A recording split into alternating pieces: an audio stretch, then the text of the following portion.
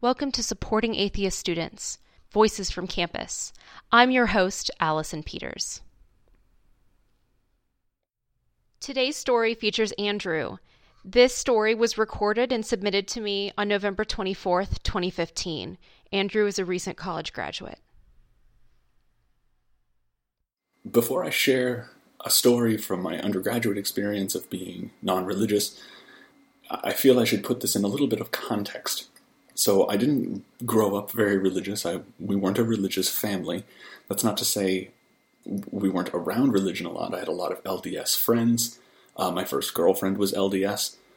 I was in a Catholic Boy Scout troop. And every once in a while, my family would go to a Unitarian church and just kind of hang out and, vibe with the people there because we liked that Unitarian feeling. But really, nothing beyond that. So this is sort of the mindset that I was raised with. My parents were very open. They didn't really care if we questioned faith or questioned belief or really just asked questions in general. So my brothers and I, we all fostered this sort of curiosity. And we didn't really care if other people had faith. If they did, that's great. For us, it didn't work, but, to each their own. So we were just a pretty easygoing family. Not a lot happening there. So now we can fast forward to my first week of freshman year.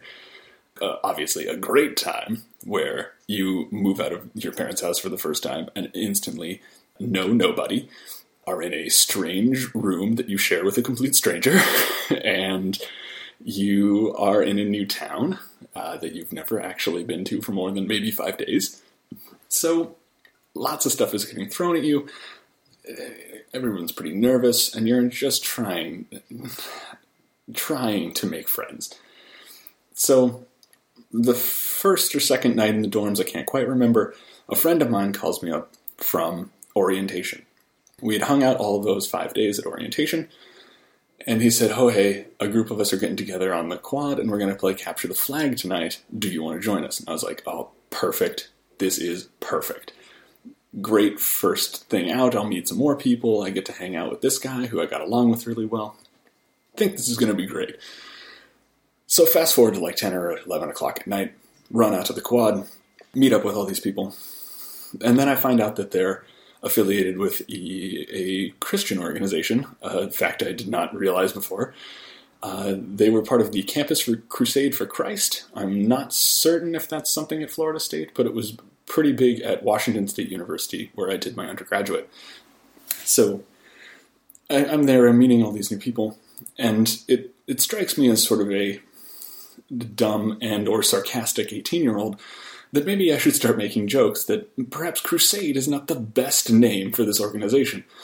And I asked them why this name was chosen. Do they understand the context of the Crusades, about how it was a very violent time, turmoil all throughout the Middle East, throughout parts of Europe, the persecution of Islam, the persecution of Christians for that matter, that it really also didn't have a great relationship between the whole Protestant Catholic thing.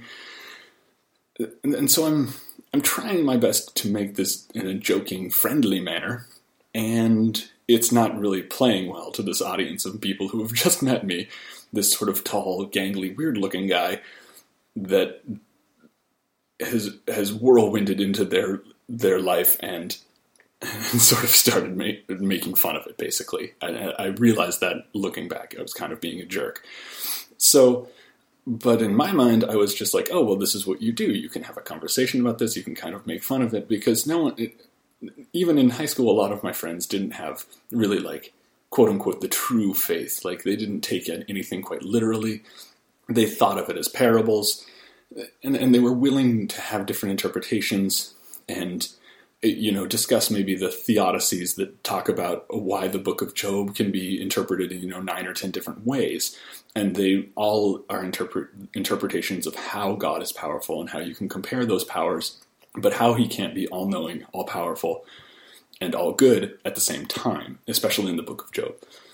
Only 2 of those 3 things can be true at any given point, at least in my interpretation of it. So You can have your own, that's mine.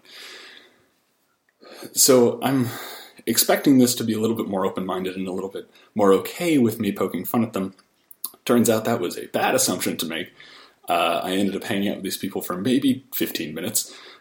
At one point, one of the girls there that organized it did ask me to leave, so I did feel pretty bad at that point.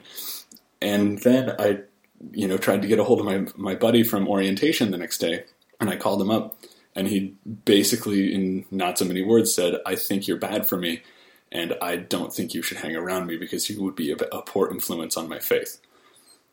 And that was a pretty big blow to me, because he was really one of the only friends I was starting to make as an undergraduate, and I felt pretty bummed about that, and I thought it was such an arbitrary line to draw, and it did hurt at the time. I won't lie. It hurt my ego, or not ego, self-esteem. That's the thing, self-esteem. So, yeah, that's. Eventually, it all works out. You meet like-minded people because it's college. There's lots of different opinions. There's lots of different ideas. Everyone's there to explore. And you get to kind of grow as a person. And that's the great thing about it. But there are hiccups along the way. And that's a good example of one of my hiccups. Thank you to Andrew for sharing his story with us. If you want to know more about the Supporting Atheist Students project, resources we have available, please visit our website at atheiststudents.blogspot.com. Thanks for listening.